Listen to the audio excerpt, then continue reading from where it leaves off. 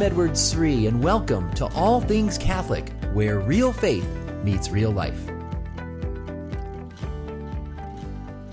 Hi, and welcome back. And I'm just back from Chicago, where I was at the Focus Conference with 8,000 people. It was amazing. Picture thousands and thousands of university students from all over the country and even overseas gather together to worship Jesus, to go deeper in their Catholic faith, deeper in prayer, and be prepared for mission and evangelization back on their college campuses. So I just want to give a big shout out to all my friends in the Focus program, whether you're students or missionaries. May God bless you and in your mission on campus, and thank you for your zeal and your witness. Please pray, my friends, please pray for all the Focus missionaries and students. And I also ask this week if you could please pray for me and a class I'm teaching. I'm co-teaching with one of my colleagues at the Augustine Institute here in Denver. We're co-teaching a class on the challenge of secularism, a very timely topic for our day and age. It's also a timely topic for this week's podcast because, as I mentioned last week, I'm starting 2018 with a deeper look at the topic of moral relativism, the idea that there's no moral truth. Everyone decides for themselves what's morally right or wrong. And I've been giving a lot of talks on this topic and speaking on my book on this topic, Who Am I to Judge? In fact, it was one of the big talks I just gave at the Focus Conference, but I'm going to go a little bit deeper than what I do in my normal talks here because I want to give some other resources and tools to help us engage our friends who are coming from a relativistic perspective. So you can do this with greater confidence and greater clarity and be more compelling in your presentation of the Catholic faith. So here's the issue I want to get into this week. I want to take a look at the question many people are going to ask us if we dare to talk about something that's immoral. We say, oh, you shouldn't do that. Immediately people are going to say, but I'm not hurting anyone. I'm not hurting anybody. What's the big deal? You know, I get we shouldn't kill people or steal from people, but what I do in my private life is my own, as long as I'm not hurting anyone. So what I do with my free time, what I look at on screens, what I do with my money, what I do in the bedroom, this is all my own personal life. I'm not hurting anybody. What's the problem here?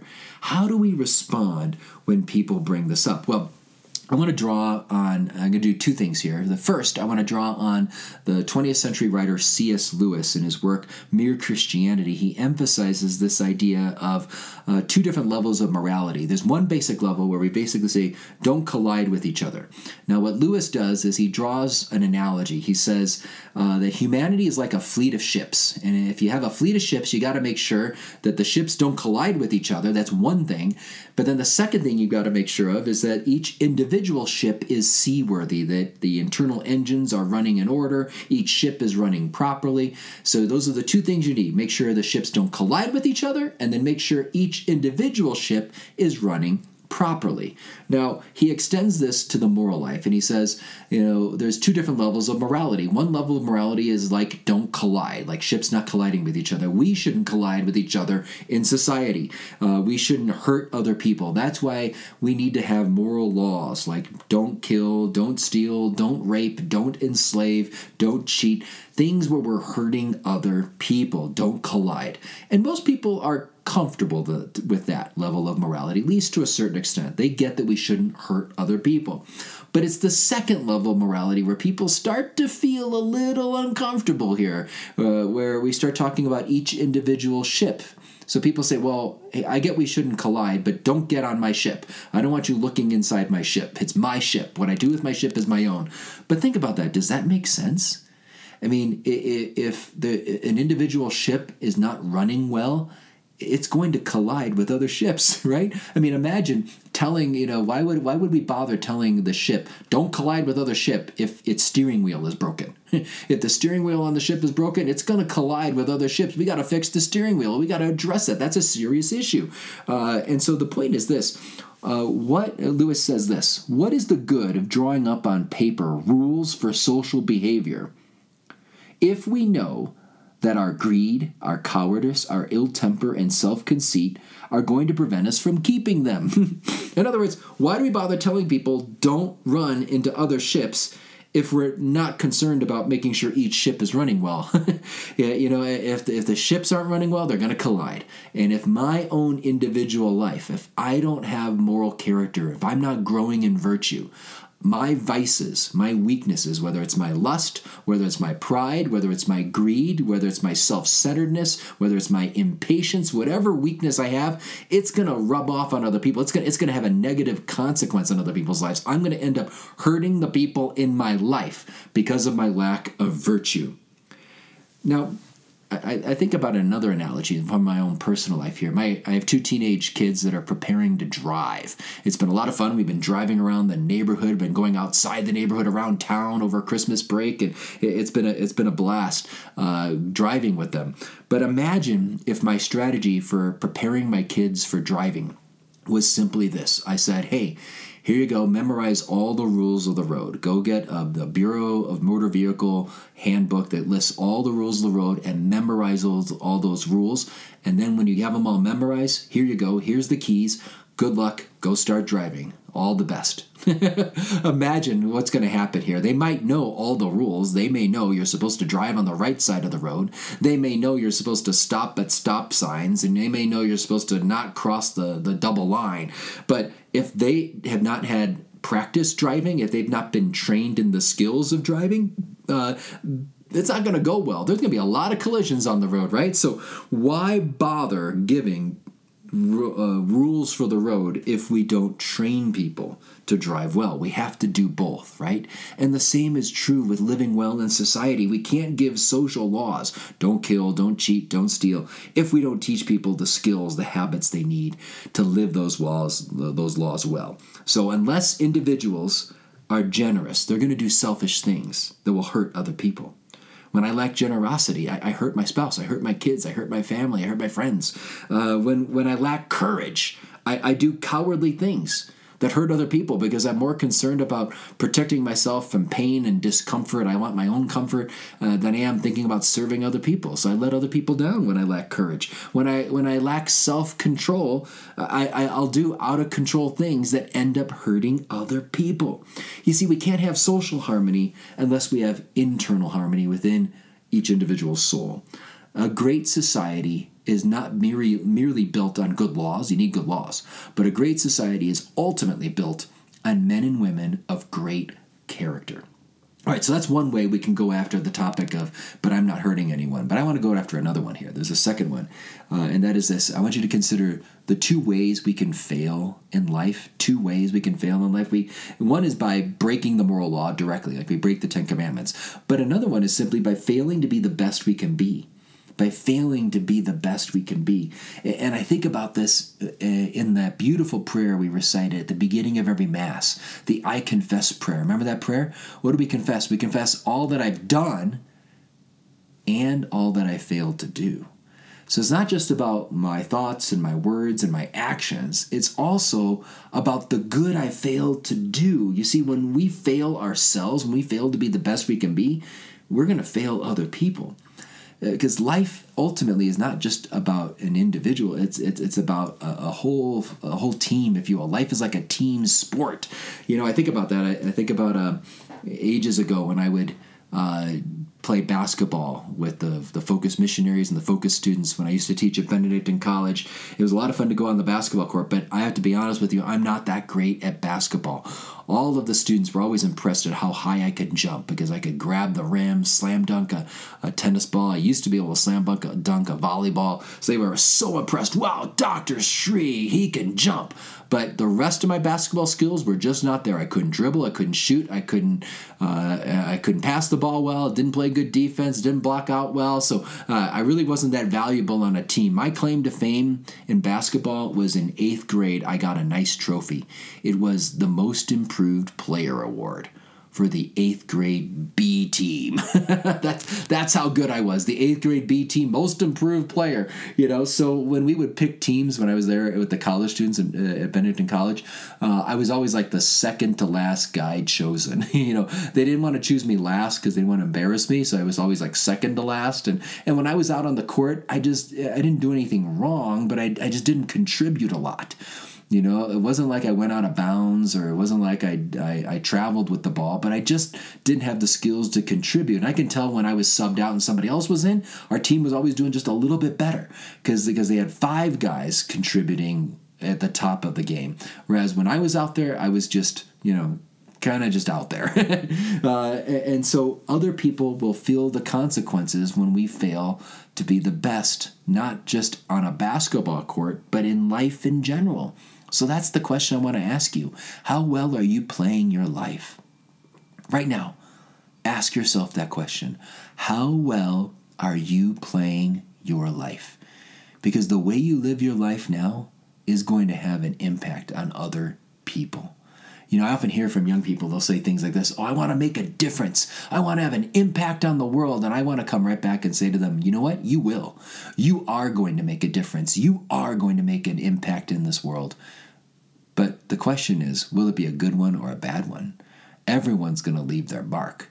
The question is, will you make a positive contribution or will it be a negative one? Because there's many ways we can hurt people. We can hurt people directly, but we hurt people also when we fail to be the best we can be. So let's take, for example, let's say that there's a medical student out there, a medical student who's just not doing that great in their last semester. They were an A student all their years of medical school, but that last semester they just want to kick back and blow it off. And they're so smart that they can, not show up for class, not do the readings, and maybe, just look notes over quickly and get a B minus at the end of the semester. And they would look at it and say, oh, I didn't do anything wrong. I mean, that's my private life. What I do with my study and my grades, that's up to me. I'm not hurting anyone. But are they?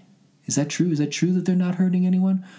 Let's say they were taking a class on rare diseases that last semester, and that's when they blew it off, and they didn't really give their attention to it. And then 5 years later, they get a patient that happens to have one of those rare diseases, and they don't recognize it, so they don't diagnose it properly. Did they hurt anyone? Absolutely. Their laziness, their failure to give the best of themselves that last semester of medical school is going to have a negative consequence on that patient's life 5 years later.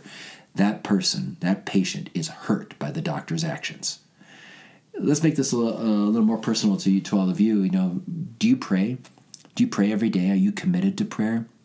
Your commitment to prayer certainly is important for you, but it's also important for the people in your life. I remember just recently on Christmas Day, it was a very busy day for our family. We took all of the kids to midnight mass. We got back really late, and my wife and I are up till almost 3 a.m. We're getting things all ready for Christmas the next morning, wrapping gifts at the last minute and getting the house ready, and we're exhausted, and we slept in, and then we open up presents, and then we're off making a wonderful, wonderful Christmas dinner. But it was just like a really busy day.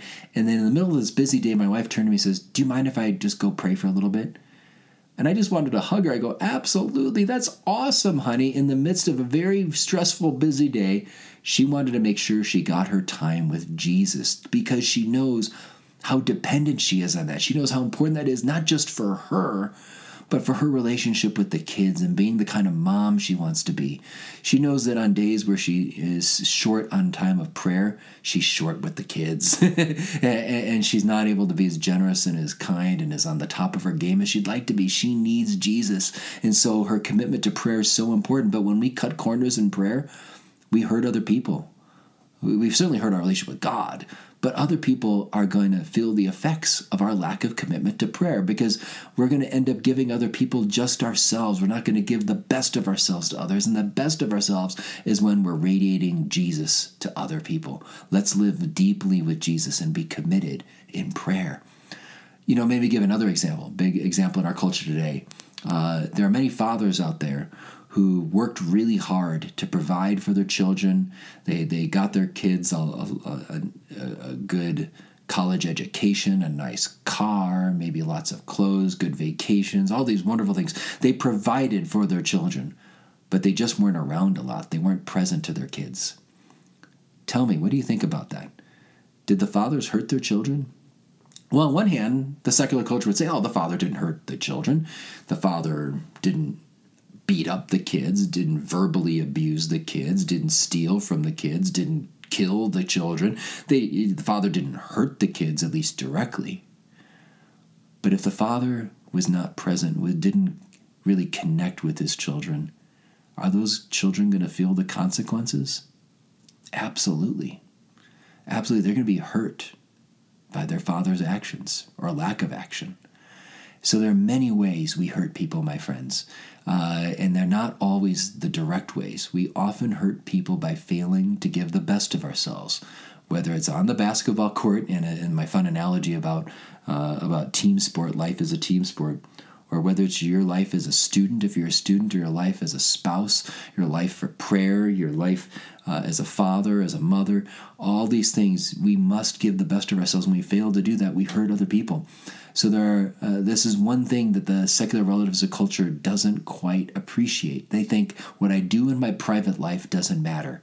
And I would come back and say that in the end, in a sense, there's no such thing as a private life, because all that I do in my so-called free time behind closed doors is I'm forming certain habits. I'm forming my character. I'm forming certain patterns of how I live and how I relate to others. And so will those patterns lead me to love people? So, for example, somebody says, well, I'm just looking at pornography, I'm not hurting anybody.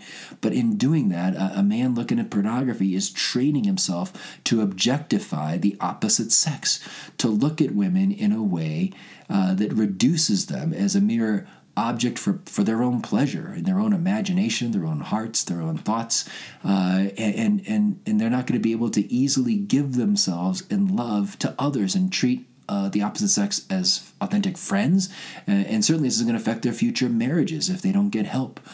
So we need to really emphasize this, that what someone does in their private life forms their habits, forges their character, that they bring into all of their relationships. So in a sense, there's no such thing as a private life. All of our choices matter. Will they lead us closer to becoming the kind of persons we want to be? Or will they lead us farther away from what we're meant to be, for the greatness God has in store for us? So my friends, thanks for listening. If you enjoyed this podcast, if you found this helpful, could you share it with others? And could I ask that you take time to review it? I'm told that when there are more and more reviews on a certain podcast, the iTunes world and its algorithm gets it out to more people. And if this podcast has been helpful for you, I'd appreciate you taking time to review it so that it can bless other people and help them in their own walk with God. So in this podcast, we look at the Catholic faith. It's all things Catholic, where real faith meets real life, and we consider how the faith is to be lived. So understand it better so we can live it better. Thanks for listening. If you have any suggestions for future shows, you can reach out to me at edwardssri.com, or you can reach out to me on Facebook and Twitter. God bless.